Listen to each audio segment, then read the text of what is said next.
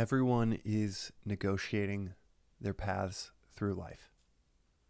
Whether it is something of significance within business, whether it's a personal relationship, you have these euphemisms of collaboration and partnership and sales, and yet they all come down to this concept of negotiating and understanding what others want and a compromise for everybody to get what they want.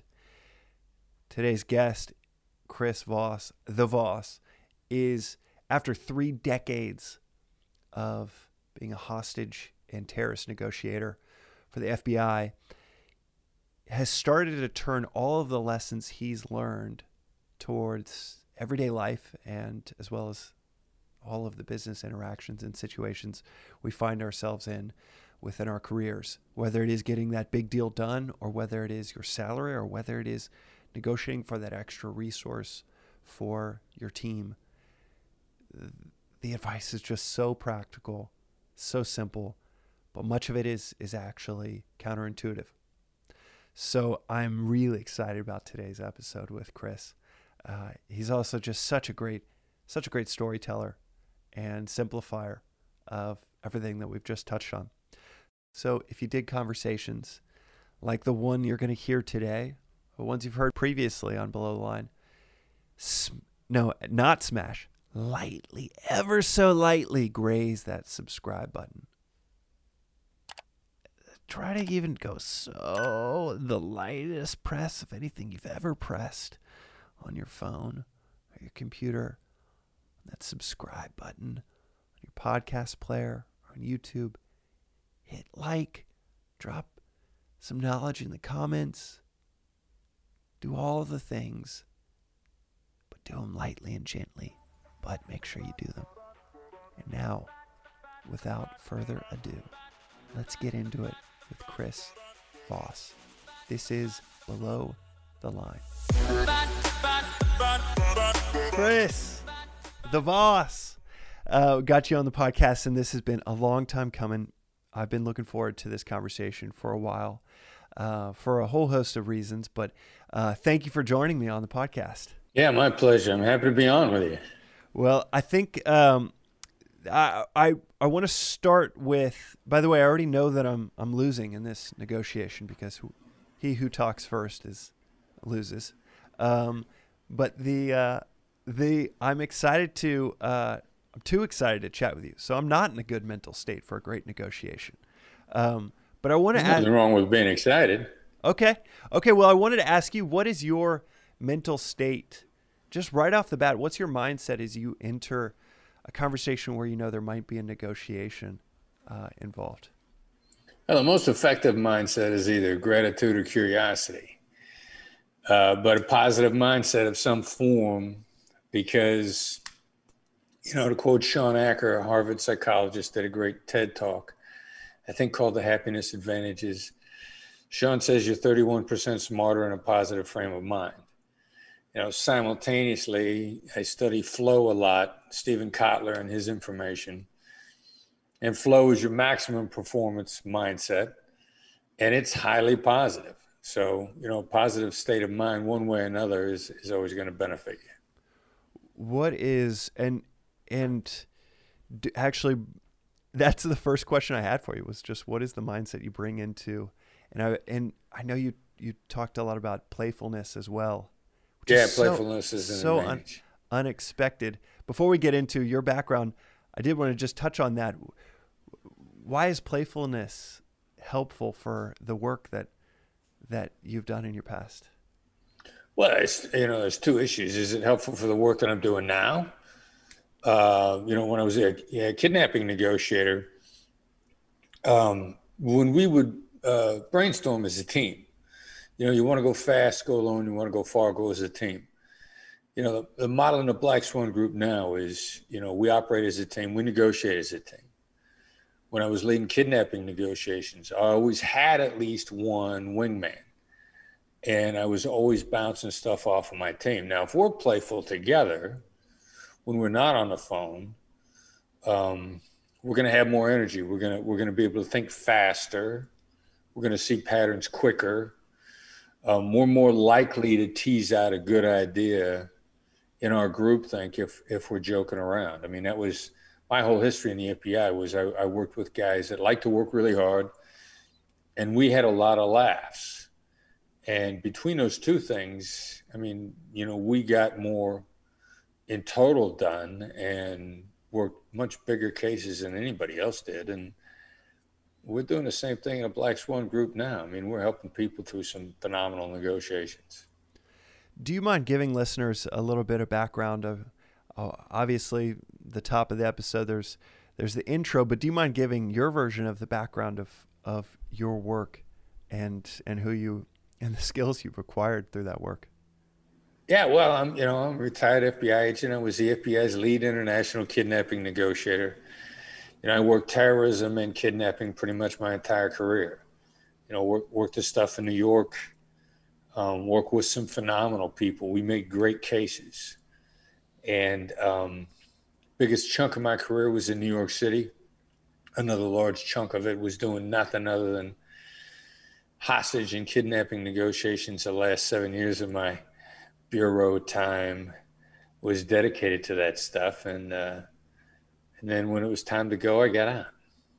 And I wrote a book, Never Split the Difference. And now we're applying the emotional intelligence of hostage negotiators into the Black Swan method. And people in the business world are making great deals with the stuff we coach them on.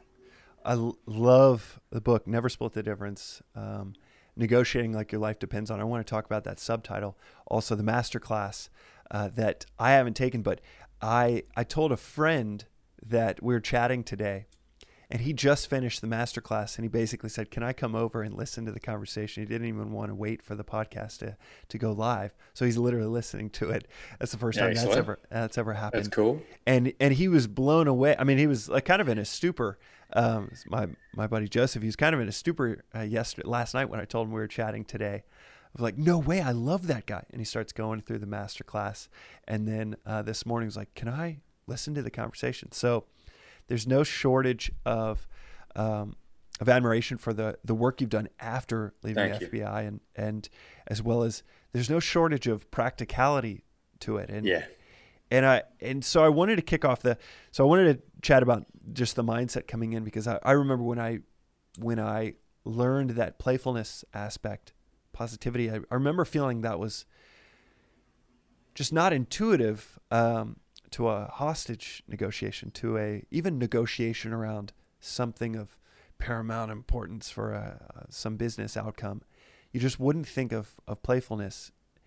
And so I wanted to start there. We'll probably come back there. But I also wanted to jump in. Do you mind, for my own curiosity, how does a hostage negotiation, how would one of them specifically start? You're at your desk and you get a phone call at 2:30, something gnarly's happening, and then like walk me through the whole process. Well, I'll give you two different examples, because there's two types of cases that I worked in. As it turns out, most hostage negotiators don't do both.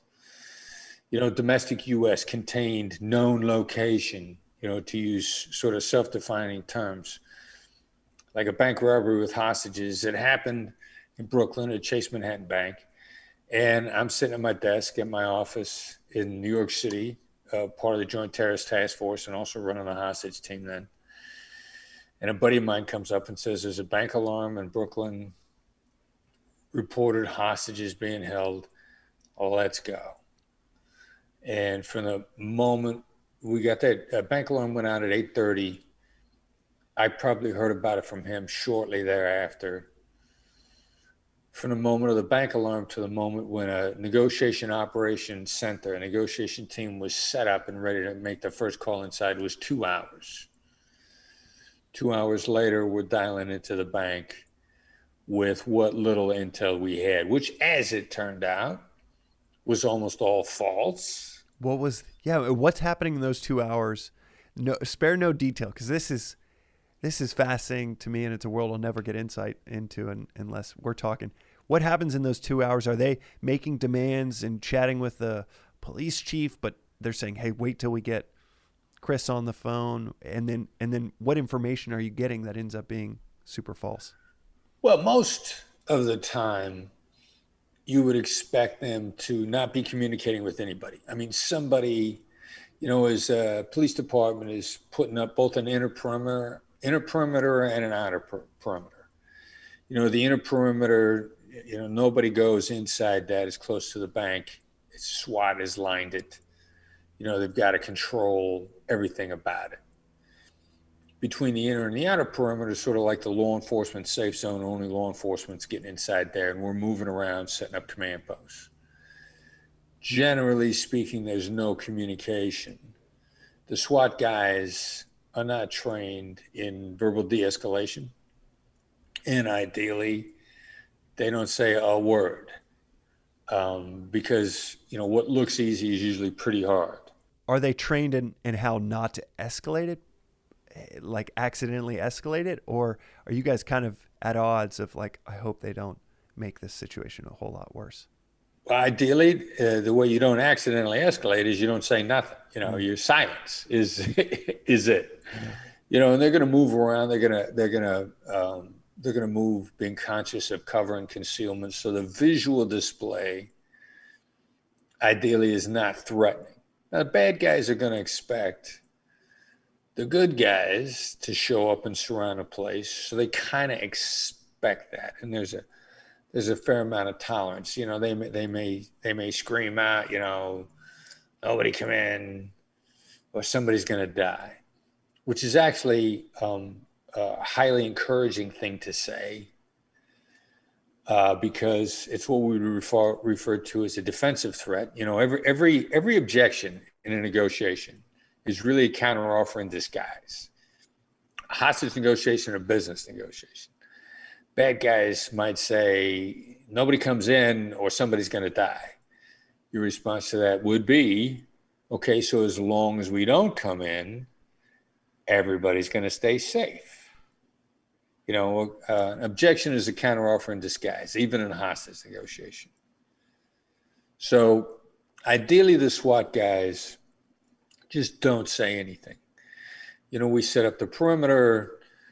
We gather wind until we have. Hostage negotiators are prepared to call in. It's a cold call. Hostage negotiator is the ultimate cold calling salesman selling a jail sentence. And typically, we get a 93% buy rate, which is harder than it sounds, because you say, well, of course, because otherwise they're going to die. Well, it's not that easy. Leverage is in the eye of the beholder, and too much use of leverage kills deals in business and in hostage negotiation. So, you don't want to be blunt with your use of leverage. Now, in this particular case, I didn't realize it at the time, but the guy who was the organizer of the bank robbers bore all the characteristics of a great CEO negotiator, great influential negotiator. Really smart negotiator comes to the table is going to pretend like they got no power, because the most influential negotiator does not want to get cornered at the table. He doesn't want to escalate. He really just wants to gather, he or she just wants to gather information and figure out what kind of options there are and pretend like they're powerless. I mean, they're super smart. Even if the CEO comes to the table, the CEO is going to say, I got a board of directors, I got investors, there's all these people I'm accountable to. I really can't make commitments, otherwise I'm going to get fired.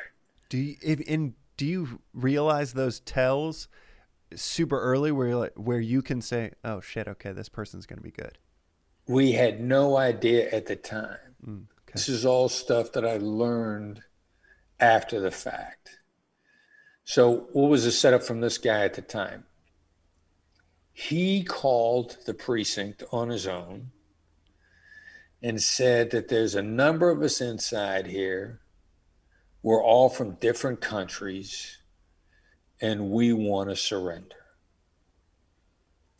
So we show up at the Negotiation Operations Center, and we look at our intel without questioning where it came from. We just look at it and assume it's accurate since it's coming from our side. And I write down on what we call a situation board multiple hostage takers from different countries they want to surrender.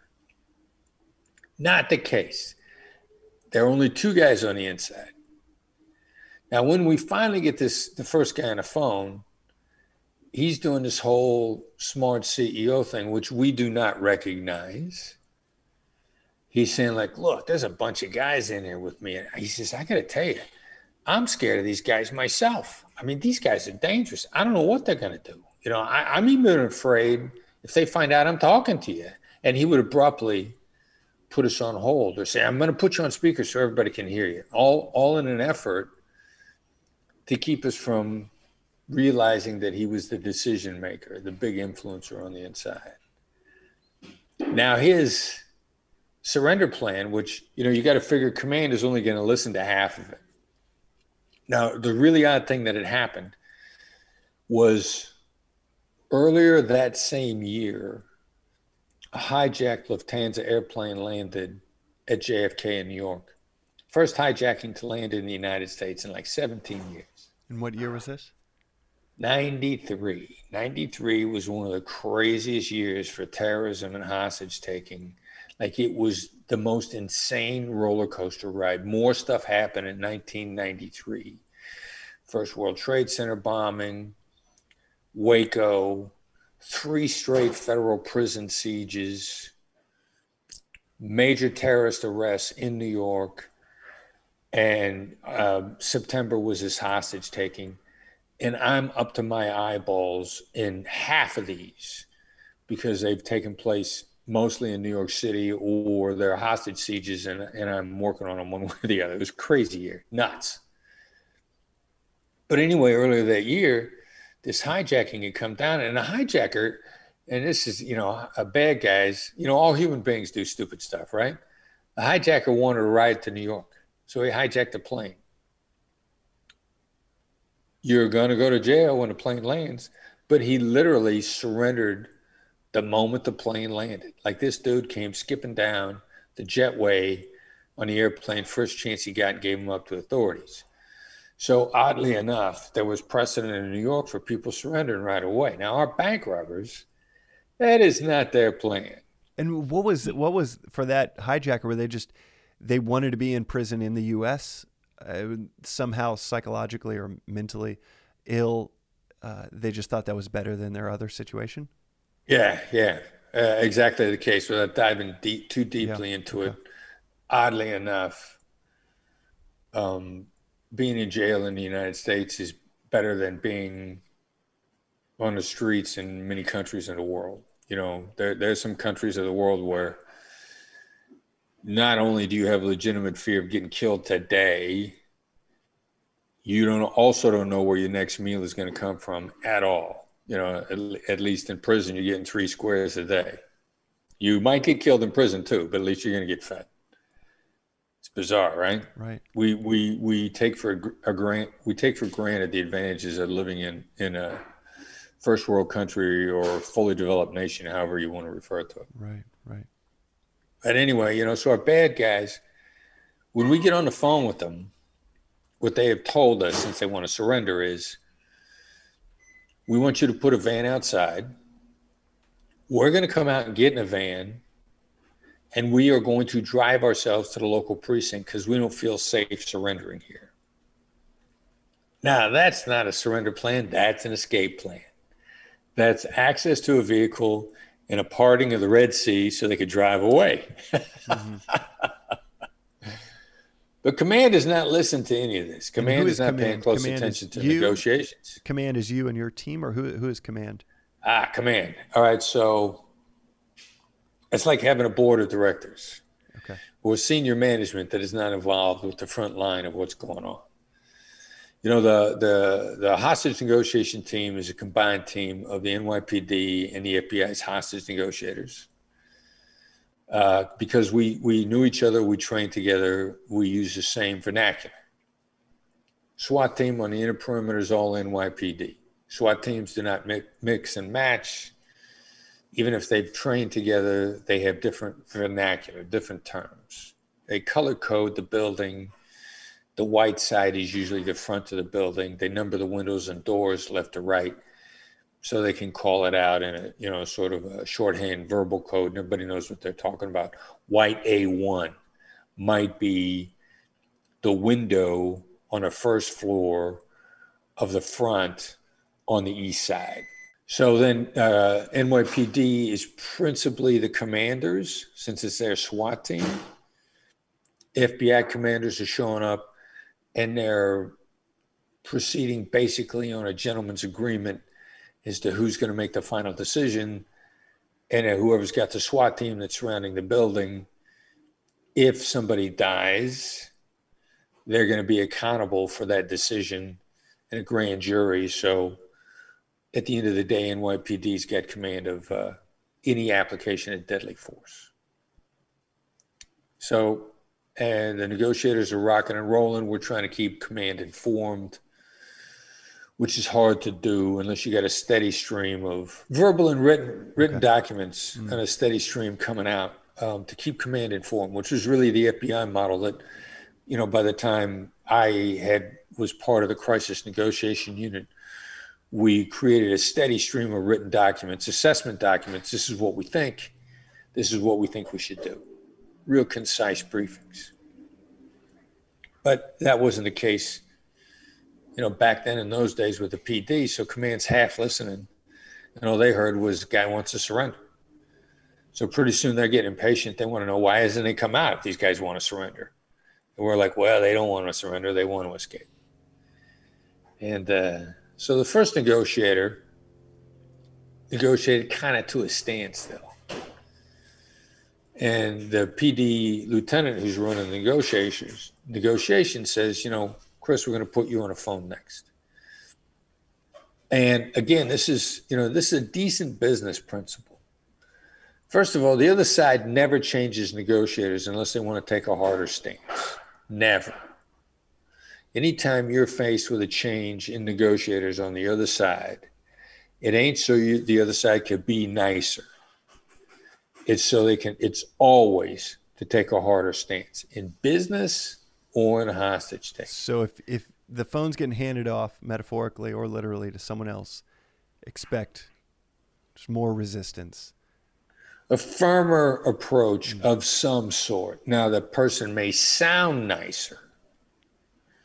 And it was my job to sound very nice, but to be much firmer on a number of issues. And you can do that on your side if negotiations have been at an impasse for a while. You can inject what might be perceived as negative energy if you do it nicely, because you're stalemated and the situation needs some energy. It's, the metaphor of taking a U-turn and turning it into an S-curve. By the time you're done executing the maneuver, you're farther along than you were previously. You just have to be prepared to make a bit of a U-turn before you come back out of the curve. So that's what we did. And I'm applying, the emotional intelligence that I've learned from the suicide hotline, which is really what the Black Swan method is built on. We just started applied to people in crisis, and then the neuroscience of just the last 5 years have told us it applies to all human decision making. When you say that, what's going through your mind of those things that apply to all human decision making? Well, I mean, first of all, negotiation is a perishable skill. So I have been getting all my small stakes practice in. I was volunteering on a suicide hotline at the time. I'm practicing my tone of voice in all my interactions with the people when I'm buying coffee. I'm getting something to eat with a waiter or waitress in a restaurant. I'm constantly using it because it's keeping me sharp, and I'm learning every step of the way. This tone of voice is good. The smile at this moment, upward inflect at this moment, or downward inflect at this other moment. You develop your feel, and you got to stay fresh. Jim Camp wrote a book in 2002 called Start With No. And he was a football coach, And he used to call negotiation as a human performance event. And it is, which also means you got to keep in practice. You need small stakes practice. And no matter how good or bad you are, you could have like no skill at all.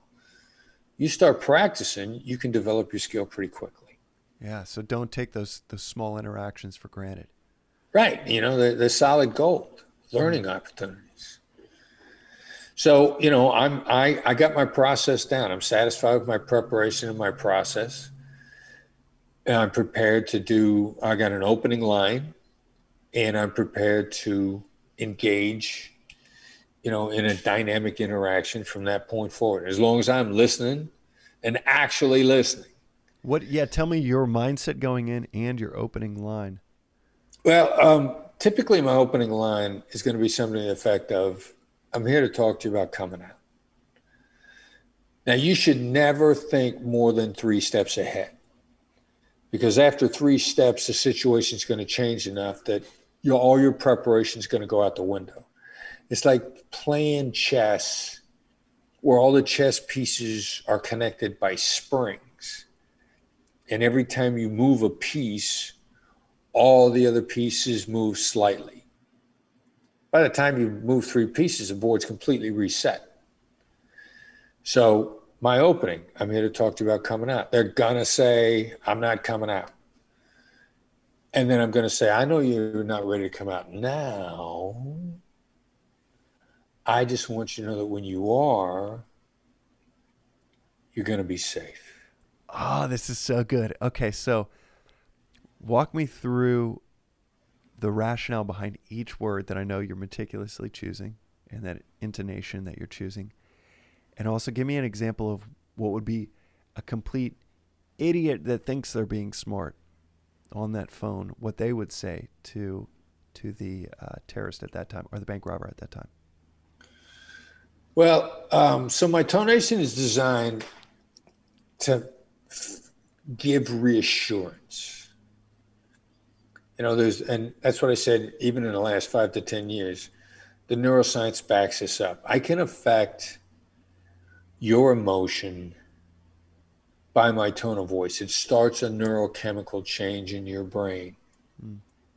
That's involuntary. You cannot not hear me and not allow the process to start. Now, you can fight it, but you can't stop me from initiating a chemical change in your brain based on my tone of voice. Are you doing it right now? To some degree, and I'm doing some pacing. I'm staying in the moment because your inner voice betrays your outer voice.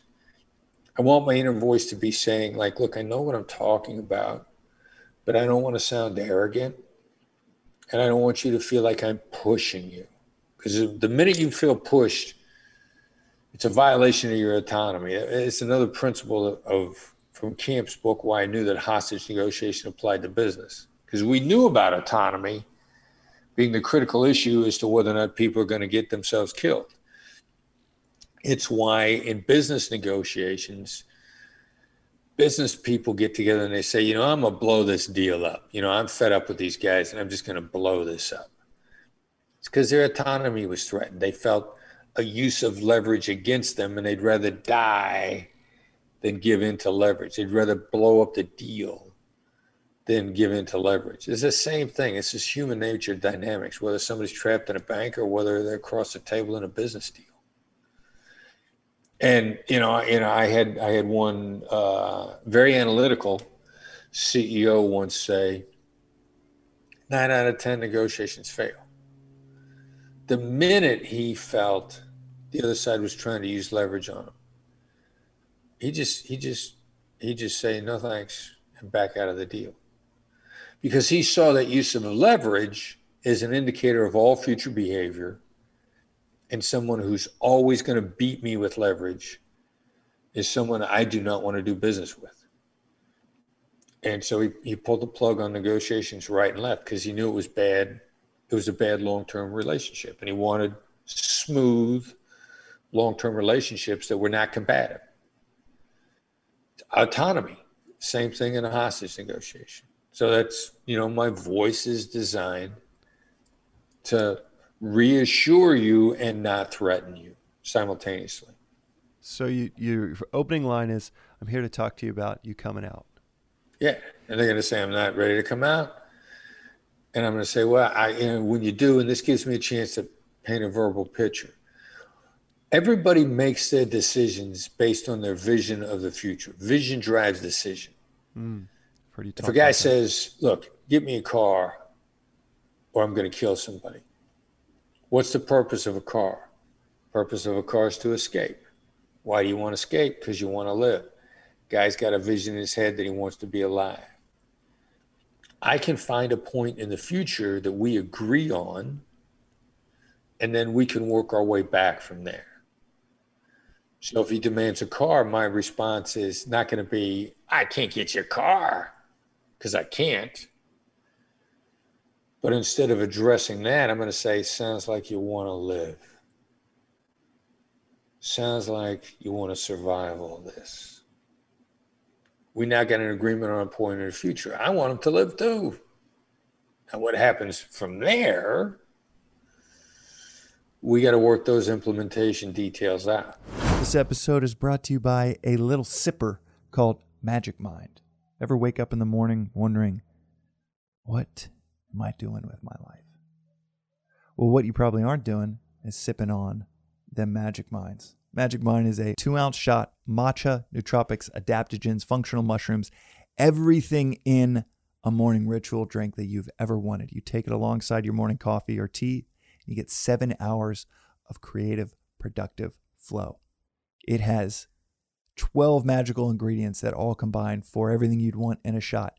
Energy, cognition, de-stressing, immunity support, everything in this 2-ounce beautiful shot that tastes delicioso.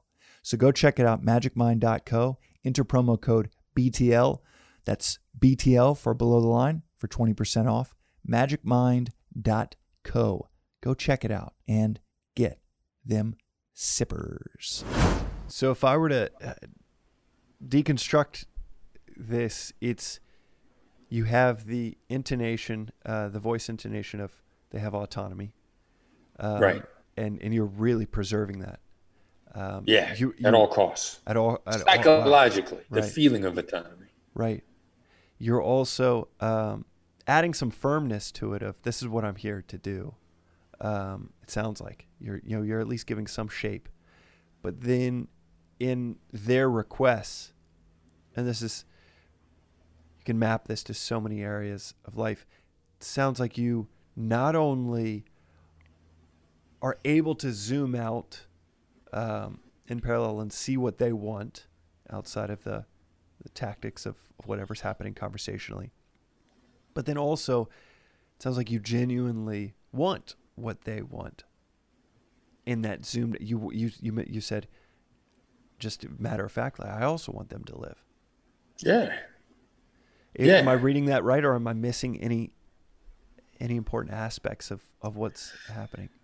No, you're hitting on all of it, and this is one of the things that, like, I did so much as a hostage negotiator until I ran across certain brilliant people in the business world. I didn't understand all the parallels, and so this moment in the future, it really was brought home with me, really just a few years ago, when I met a guy named Tom Girardi. Now, Tom Girardi, unfortunately, has become infamous in the last couple of years, having been married to one of the Real Housewives of Beverly Hills, and there's all this scandal going on.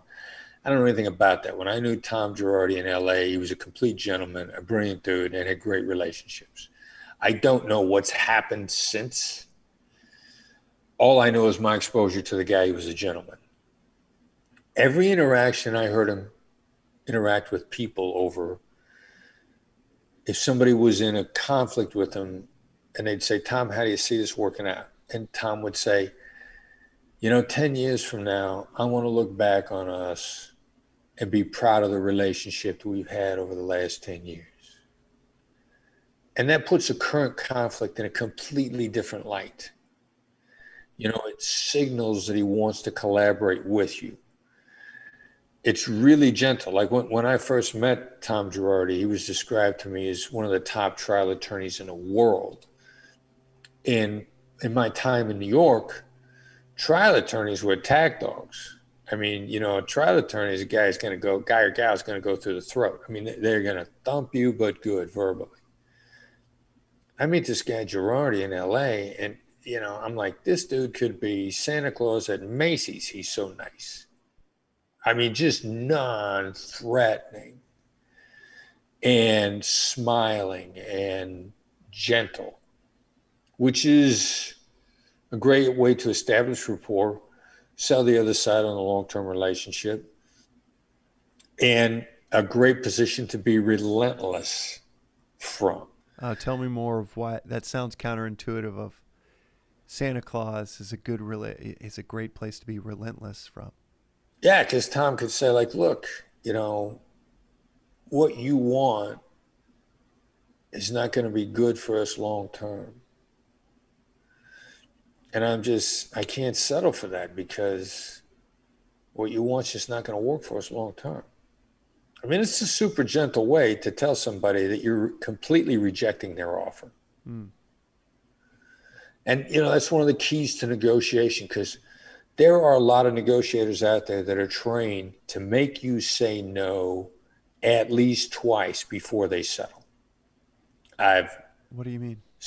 Seen people say over and over again, do not, tough, hard bargaining contracts negotiators who I have a lot of exposure to, who are curious about this emotional intelligence approach, say to me, we have a blanket rule that we never settle on a price until the other side has rejected us at least twice. Because so many people's rejections are fake, and they know it's a fake rejection, so they're going to push through the first one. So you've got to reject them passionately. And a lot of people start, turning deals down before they've gotten to their bottom line, because they're trying to preserve a cushion for themselves. Like, You Can Negotiate Anything by Herb Cohen, written back in about 1980. I read that book. Anybody that's studied negotiations in depth has read that book. And one of my takeaways from Herb's book was keep pushing the other side until they get genuinely angry. And if they're not genuinely angry, you have not sufficiently backed them into the corner. That's getting people to say no more than once. I feel like some executives in Silicon Valley have read that. I remember one of the first, or the head of BD at Amazon, that then became an executive within the Valley for a few companies that I worked with. He was an advisor wanting more shares in the company I was building. And he not only told me as he was advising in a few deals that we were working on, and he was a super lovable guy. So, I mean, he's probably reading these books. Or it's anecdotal wisdom in the environment. So super likable guy, but then tells me always walk away. Whatever you get, always walk away, and you'll get a better deal. So he says that like probably fourth or fifth interaction that we have as we're talking through some deal we're working on. And then 6 months later, he himself calls flustered, kind of makes a mountain out of a molehill of something little and says, "Hey, I don't think this is the right partnership for me. I don't think this is working out." And is very pissed and gets other executives on a thread of how he's pissed. I think this is more like maybe Michael Jordan in a Wizards jersey, because it didn't really make a whole lot of sense of why he was pissed. But there's this fear of, okay, he's going to break away from this agreement. He's super helpful. A lot of street cred for him being involved with the company and as a board observer. But ultimately, what he wanted was more equity in the company. And so that comes out that for him to come back to the table, he wanted more equity. And so I actually walked away from that because I was like, I don't think this is that valuable. So then he settled back for that previous number, but it was this theatrics of walking away to see what we would do, see what I would do as the CEO, built off of what he had told me months prior of always walk away. And maybe that's tying in to what you're talking about of just kind of these, it felt a little rote instead of brilliant and methodical. Right. But it has certainly earned him the reputation of being one of the best deal makers in Silicon Valley. You can get a long way with that. And if you've mastered that, comparatively speaking, compared to your peers, you can look really good.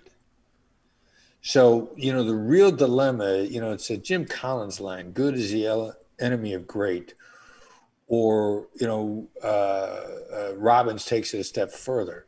Good is the enemy of great. Great is the enemy of outstanding. Like, there's a better way than that. The Black Swan method is that way.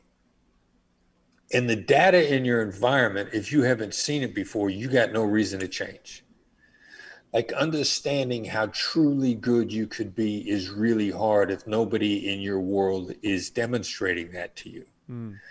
Camp used to say, how do you describe a helicopter to somebody who's only flown fixed wing aircraft? Or how do you describe a supersonic jet to somebody who's only flown propeller driven planes? I mean, if they've never seen it, they're just not going to buy it. And that's one of the very difficult transitions in these phases of negotiation, because you've got reason from your data and the performance of your peers to feel like you're better than anybody else you've ever seen. And that's why sometimes it's very difficult for us to get across to people. We'll come into an organization where their top salesperson is toxic. And very manipulative, threatening, demanding type of person, using the yes momentum, using all the bad behaviors. And that person, he or she is the top salesperson they got. And we know from the people that we've taught, the close rate from what we teach would exceed this guy's close rate, guy or gal. But this guy or gal is looking around at their peers and going like, I'm the top player in the game. Right. You can't tell me I don't make deals. Right. Yeah. Right. And that change is scary. I mean, it takes a certain type of person to do it. Tiger Woods, he's killing everybody when he gets out onto the tour. And in the midst of destroying his competition, he decides he's got to improve his swing. Mm-hmm. Now, he's got no reason to improve his swing because he's killing everybody. But being driven for excellence, he knows he can still get better. And that takes a special kind of person. Okay, so we're back in, and you make that opening line. And so, yeah, with this smart, savvy negotiator on the other side, and it sounds like you don't know that he's smart, savvy. The bank robber you don't know how savvy he is yet. No, we got no idea how sharp this guy is or how many moves he has in him. Which again is a great thing of an emotional intelligence approach and not scripting it out. You're kind of prepared to go along for whatever dance the other side wants to go through. And, again, it's what I love about what I've learned about neuroscience these days. A guy named Andrew Huberman, a neuroscientist out of Stanford, I listened to all his podcasts. He says people think in terms of duration, path, and outcome. Where do I want to end up? How am I going to get there? And how long is it going to take? Duration, path, and outcome. And great negotiation to be willing to discover the surprises.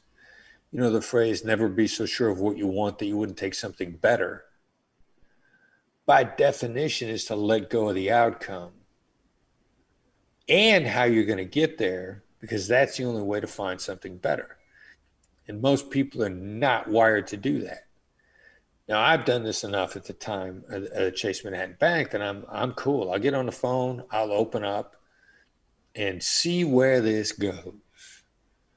Because I've done the process enough that I'm like, I don't know what's going to happen. I just know it's going to be good. Now, that's a scary attitude for a lot of people.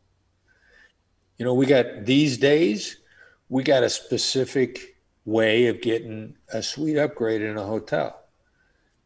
Now, what happens if all the suites are gone? I got to be careful how I make my approach because they've got something for me that I wouldn't get unless, number one, I use this method. Number two, I realize that they got something for me. I can't be focused on a suite upgrade because their suites could be sold out. And I also may need something else from them tomorrow. And I can't go with the approach that makes them feel bad. Like a friend of mine was telling me, like, I know how to get a suite upgrade. This is how I got a suite upgrade once. I walked in and I said, got any suites available? And he said, no. And I said, you mean to tell me if the president of the United States didn't come in here right now that you wouldn't have a suite for him? And the guy says, well, of course we would. And so he says, well, the president ain't coming. Give me the suite. Now that sounds really entertaining. I guarantee you he tried that 50 times and it worked once. Right. And makes for good cocktail talk. Yeah. And like if he had to turn around and come back and ask for something else the next day, they'd still be stinging from the way they got trapped the day before. What is the method you've found out? It's a combination of lowering their expectations from the beginning, dialing in with something we refer to as an accusations audit, which is, I know I'm going to sound like just another entitled, spoiled hotel guest who wants something for nothing. Because that's what's going to go through their mind. I got to deactivate these negatives. And then I got to make my ask with an open-ended question, probably going to be a how. And I've got to hit a bank shot off the last remaining thing that's holding them back, which is what kind of trouble they're going to get in if they give me the suite. I've improved my situation in every hotel I've been in. And the only time I didn't get a suite was when they didn't have any. And I got to be careful how I make my ask, because if they felt backed into a corner over it, they're gonna reject me, and they're not gonna give me a room with a special view. Or I even had a guy who had a buddy running a restaurant next door, got me 20% off my next meal at the restaurant next door. They weren't even affiliated. This guy just wanted to help me so much. It was the only thing he could think of. So it sounds like you're doing I love how this conversation is it's almost cinematic in that there is this through line of the bank robber and then all of these insights being shared, wrapped around it. So maybe it'll cinematically, beautifully work out to that type of structure throughout the conversation. But with that sweet ask, it sounds like you're doing something similar to what that bank robber did in '93, where right off the bat you are going for the most powerless position you could be in, right off the bat, of just saying, this is how I'm going to sound. I'm going to sound. Do you mind saying it one more time of that opening line? Yeah, it's interwoven in with deference, and there's great strength. There's great influence in deference. I love deference because everybody likes it and they drop their guard. Right. If you don't feel attacked, the chances that we're going to make a deal, if I can remove myself as a threat, the chances that we're going to make a deal are much greater. So, I'm going to seem like another entitled, spoiled hotel guest who wants something for nothing.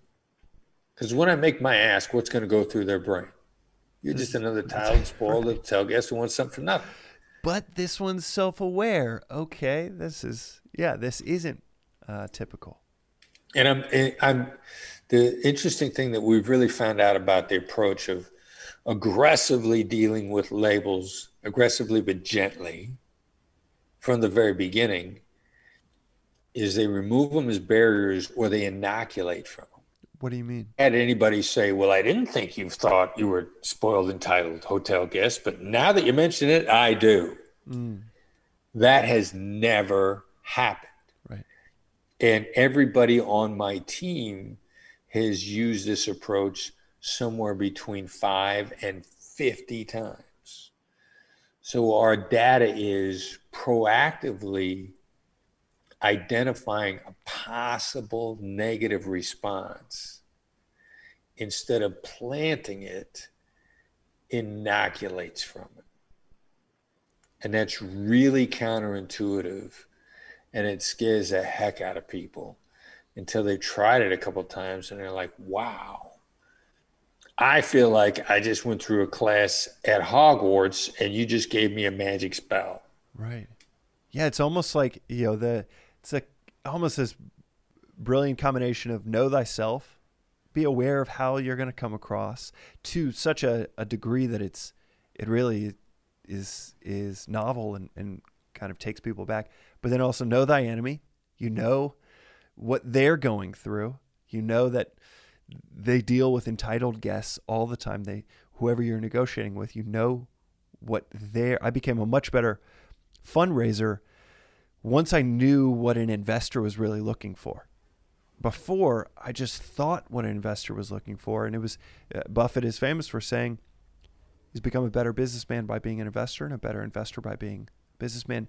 Once you know both sides of the table, then it's not that you figure out, at least I have never seen it as you figure out how to twist the other side. It's you just know what the other one wants. You know what the other one gets annoyed by. And it sounds like there's this knowledge and awareness of how you might, there is a knowledge and awareness of how you might come across.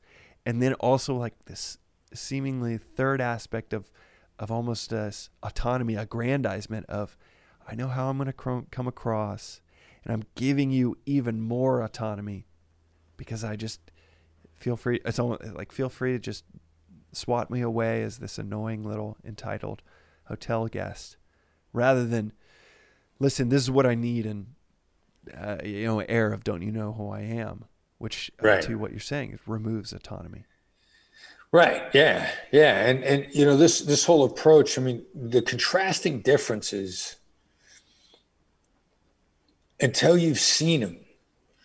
Like, in another context, I walk into a clothing store with a girl that I'm dating a couple years ago, and she finds this garment that she really wants. It had this imperceivable flaw in it.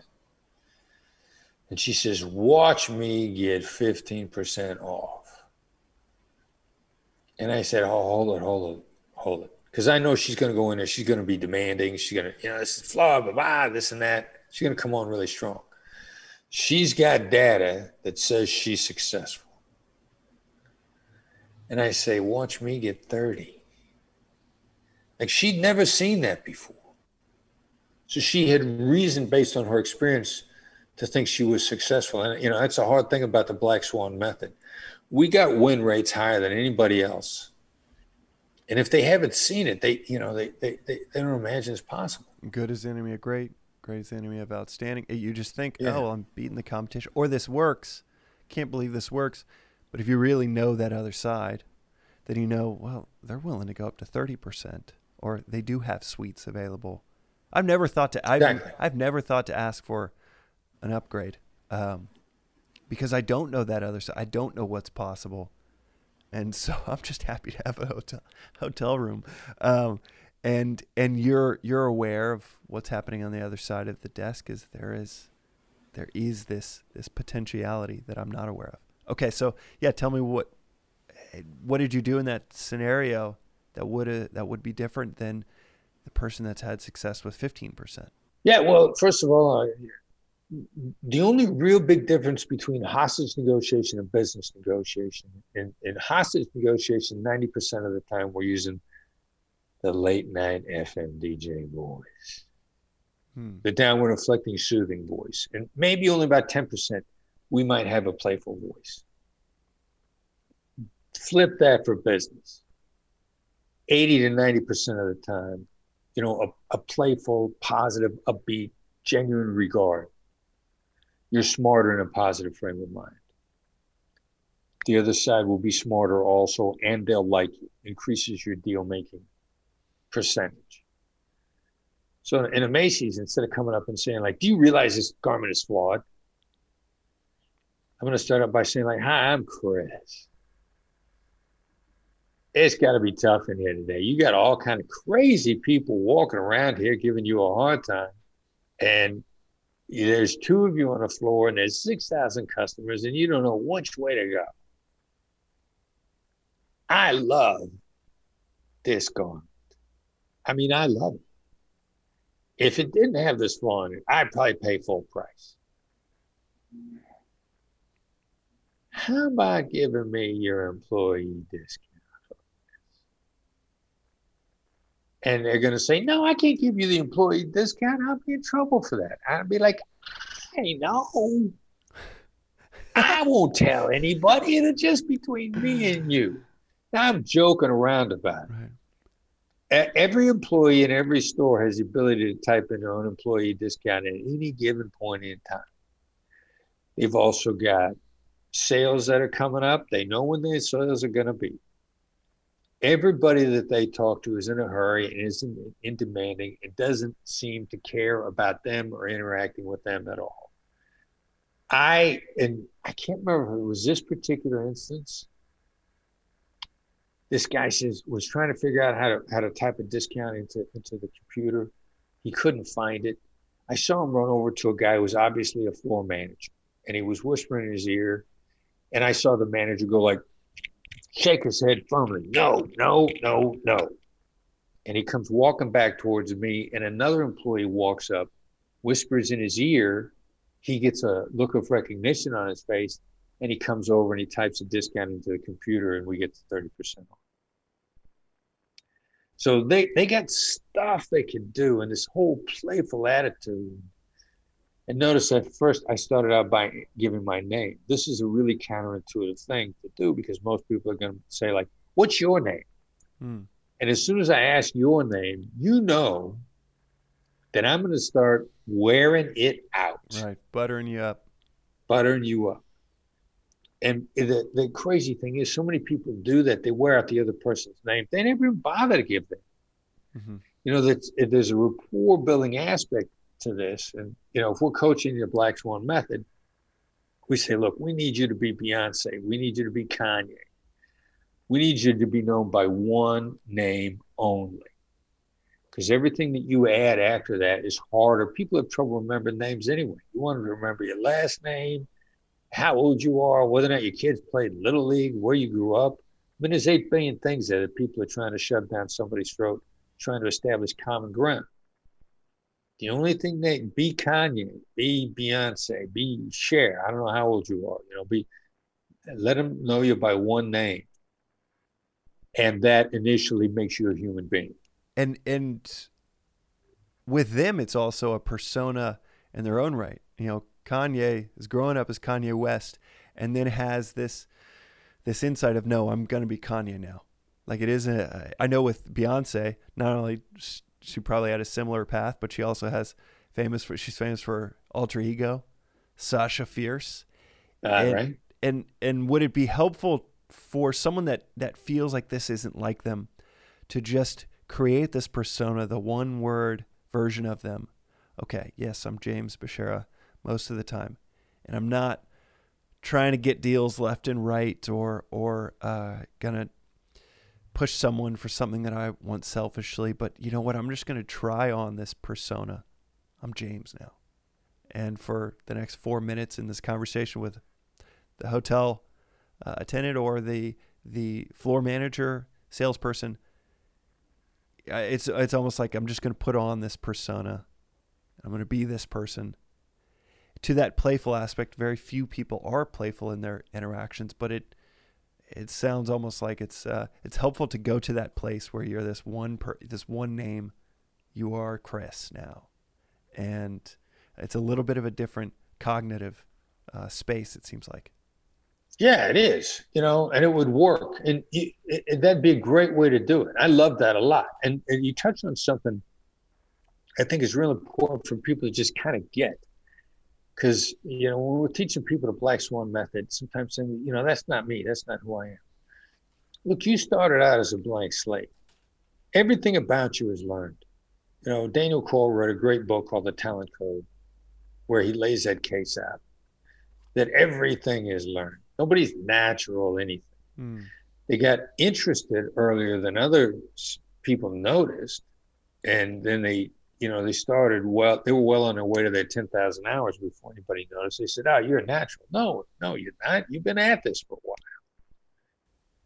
So, you know, what you think is you is learned, which means you can add to it. You can evolve. You can grow in a different direction.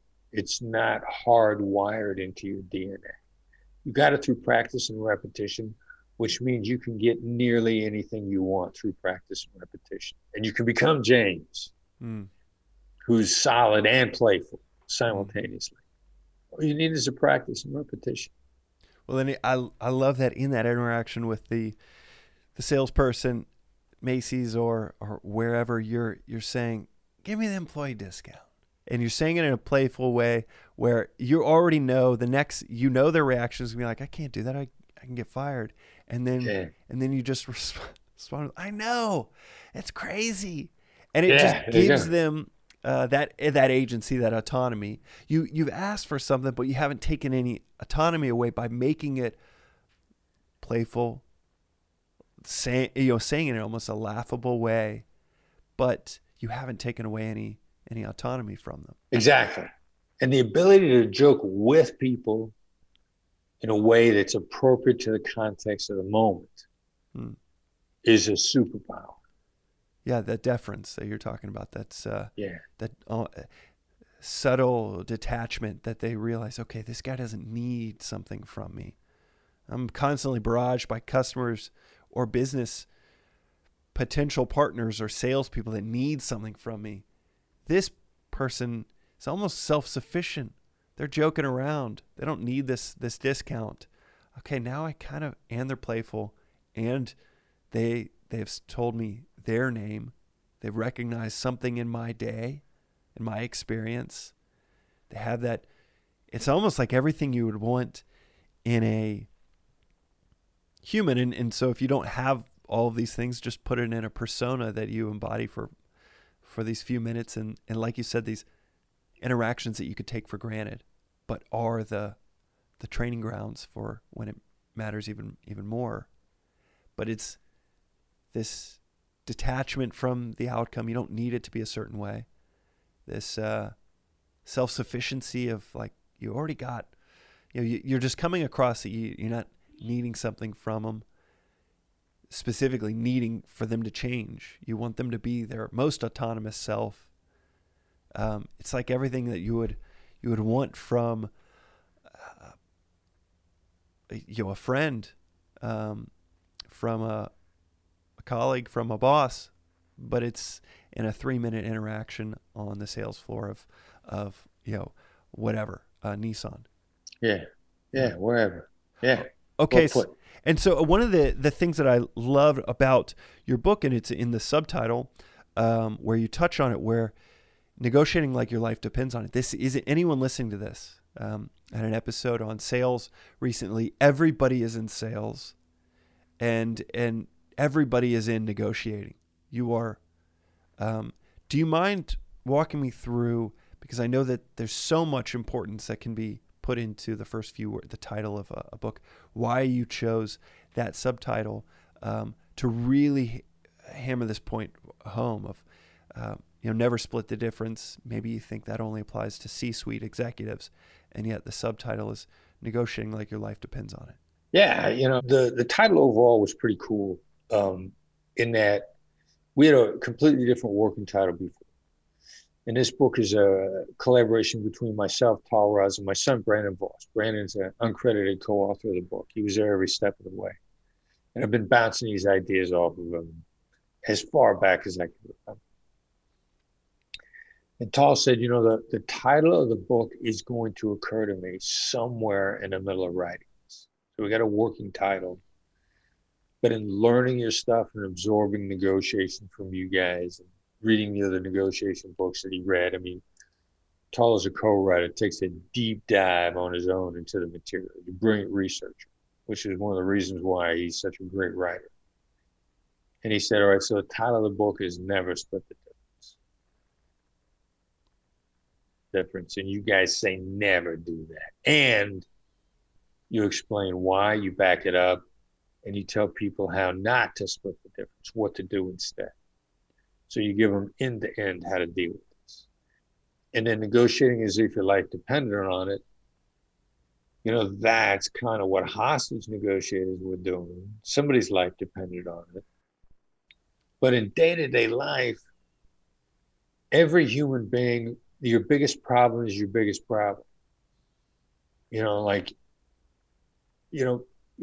people are committing suicide in the United States over problems that somebody in Africa would be grateful to have. You know, your biggest problem is your biggest problem. The other day, you know, I'm down because, you know, we had a quarter that wasn't as big as last quarter or something silly like that.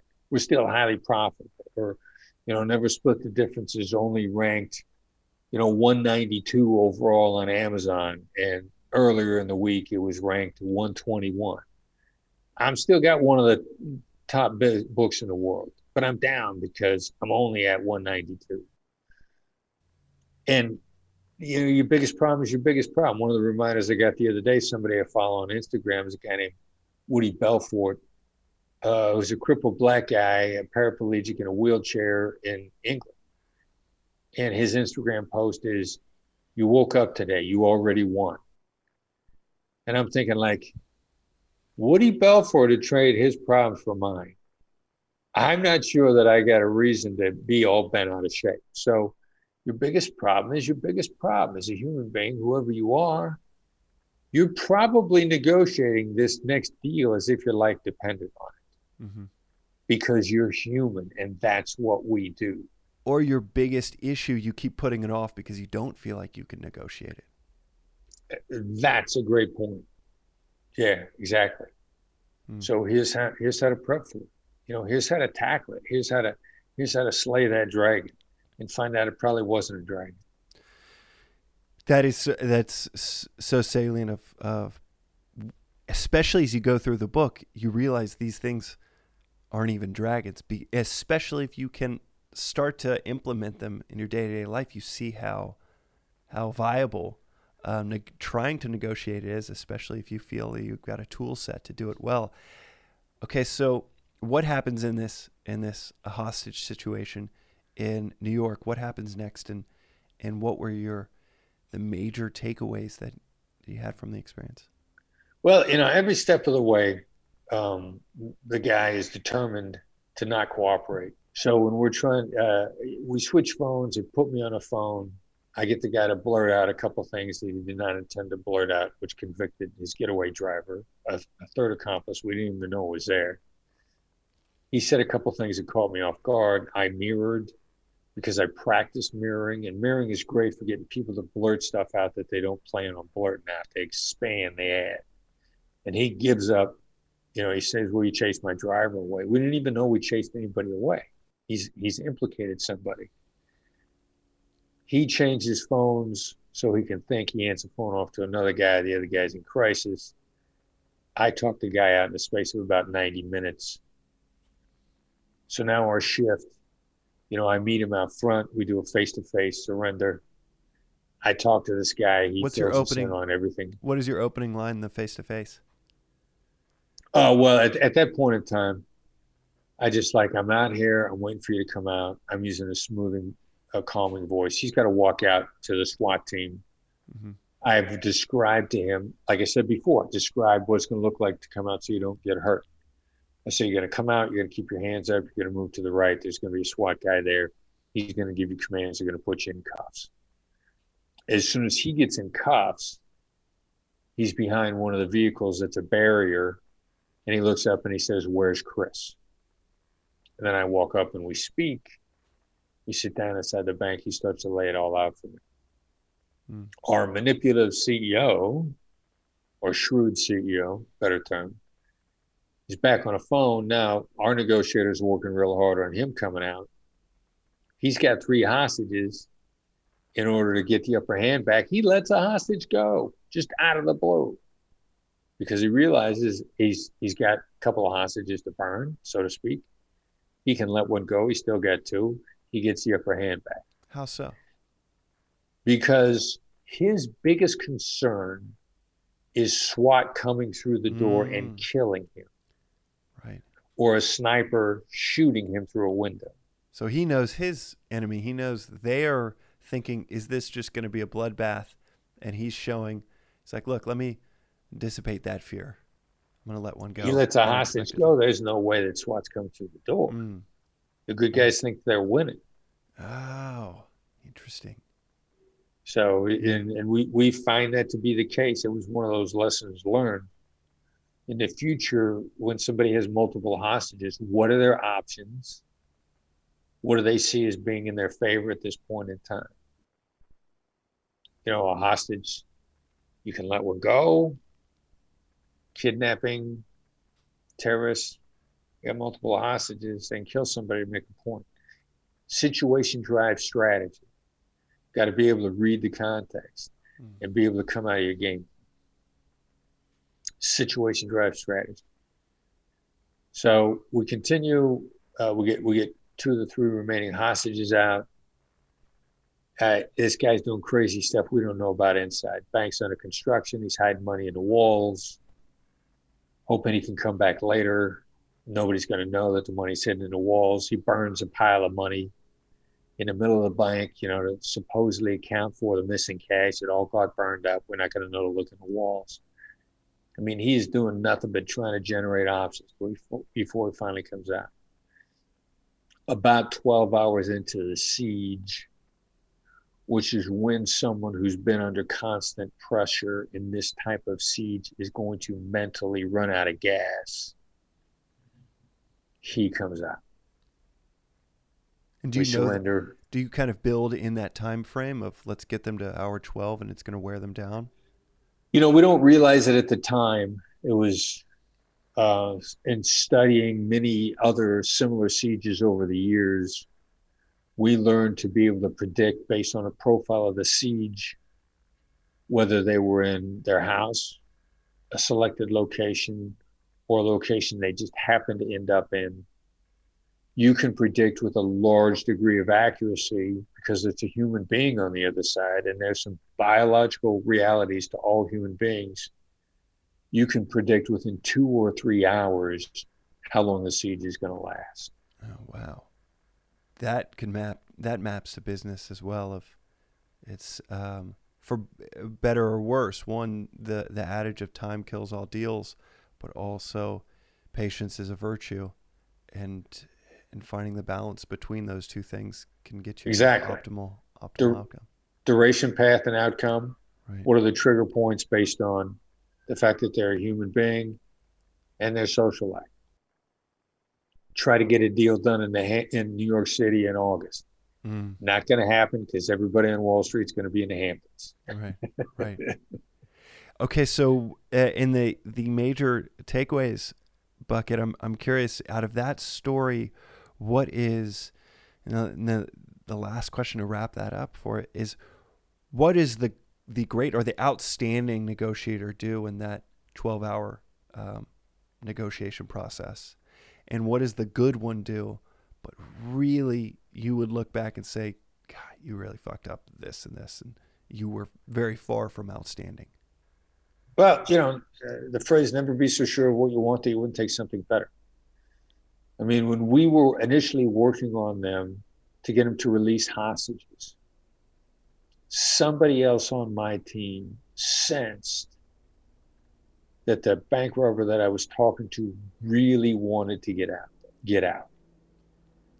And that person handed me a note and said, ask him if he wants to come out.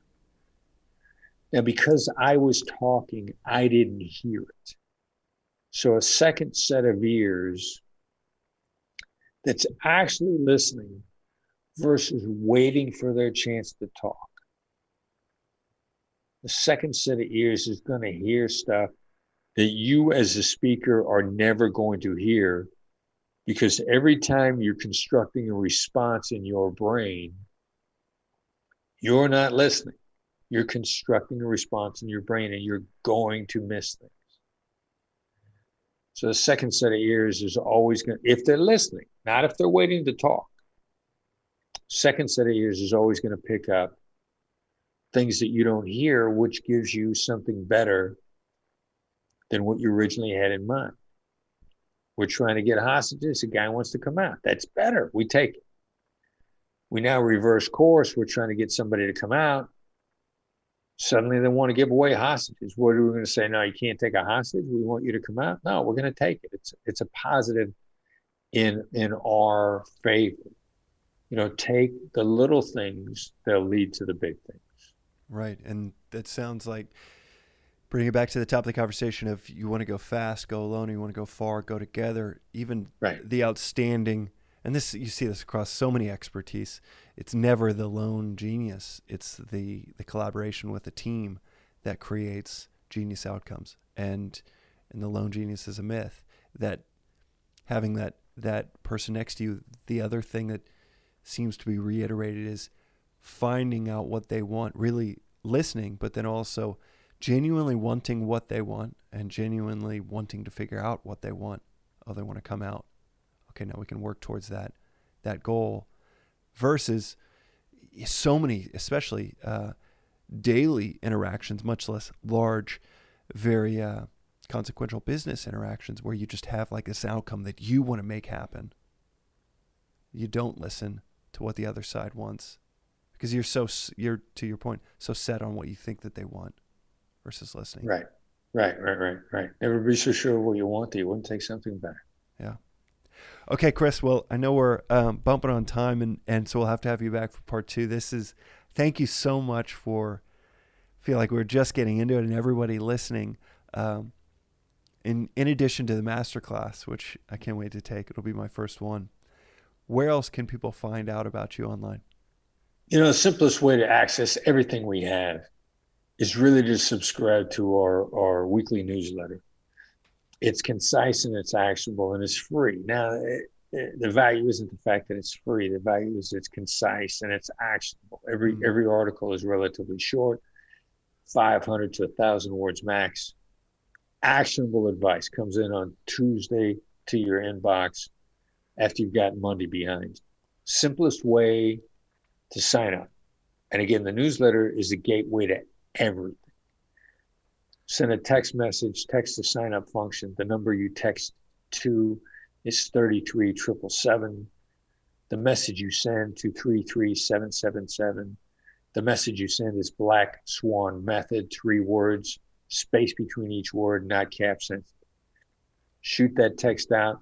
You get a text back asking for your email address. And it is the gateway. When you read a piece, it'll take you to the website, blackswanltd.com. Wherever you are in your negotiation journey, we can help you advance. That is phenomenal. And my analytical brain is going through everything that you just mentioned of whether it's texting to make it simple, the gateway to everything. I'm getting too cerebral on just knowing so much about you, how intentional everything you just said, and also how it's set up for texting and simplicity, the gateway to everything, 500, 1,000 words. You know that people are inundated with too many emails and too much information, but it's also, and also even down to Tuesday, because Mondays are so busy. That is brilliant. How you do anything is how you do everything. All right. Well, Chris, thank you so much for joining the podcast. Thank you for the insight and wisdom you shared. James, my pleasure.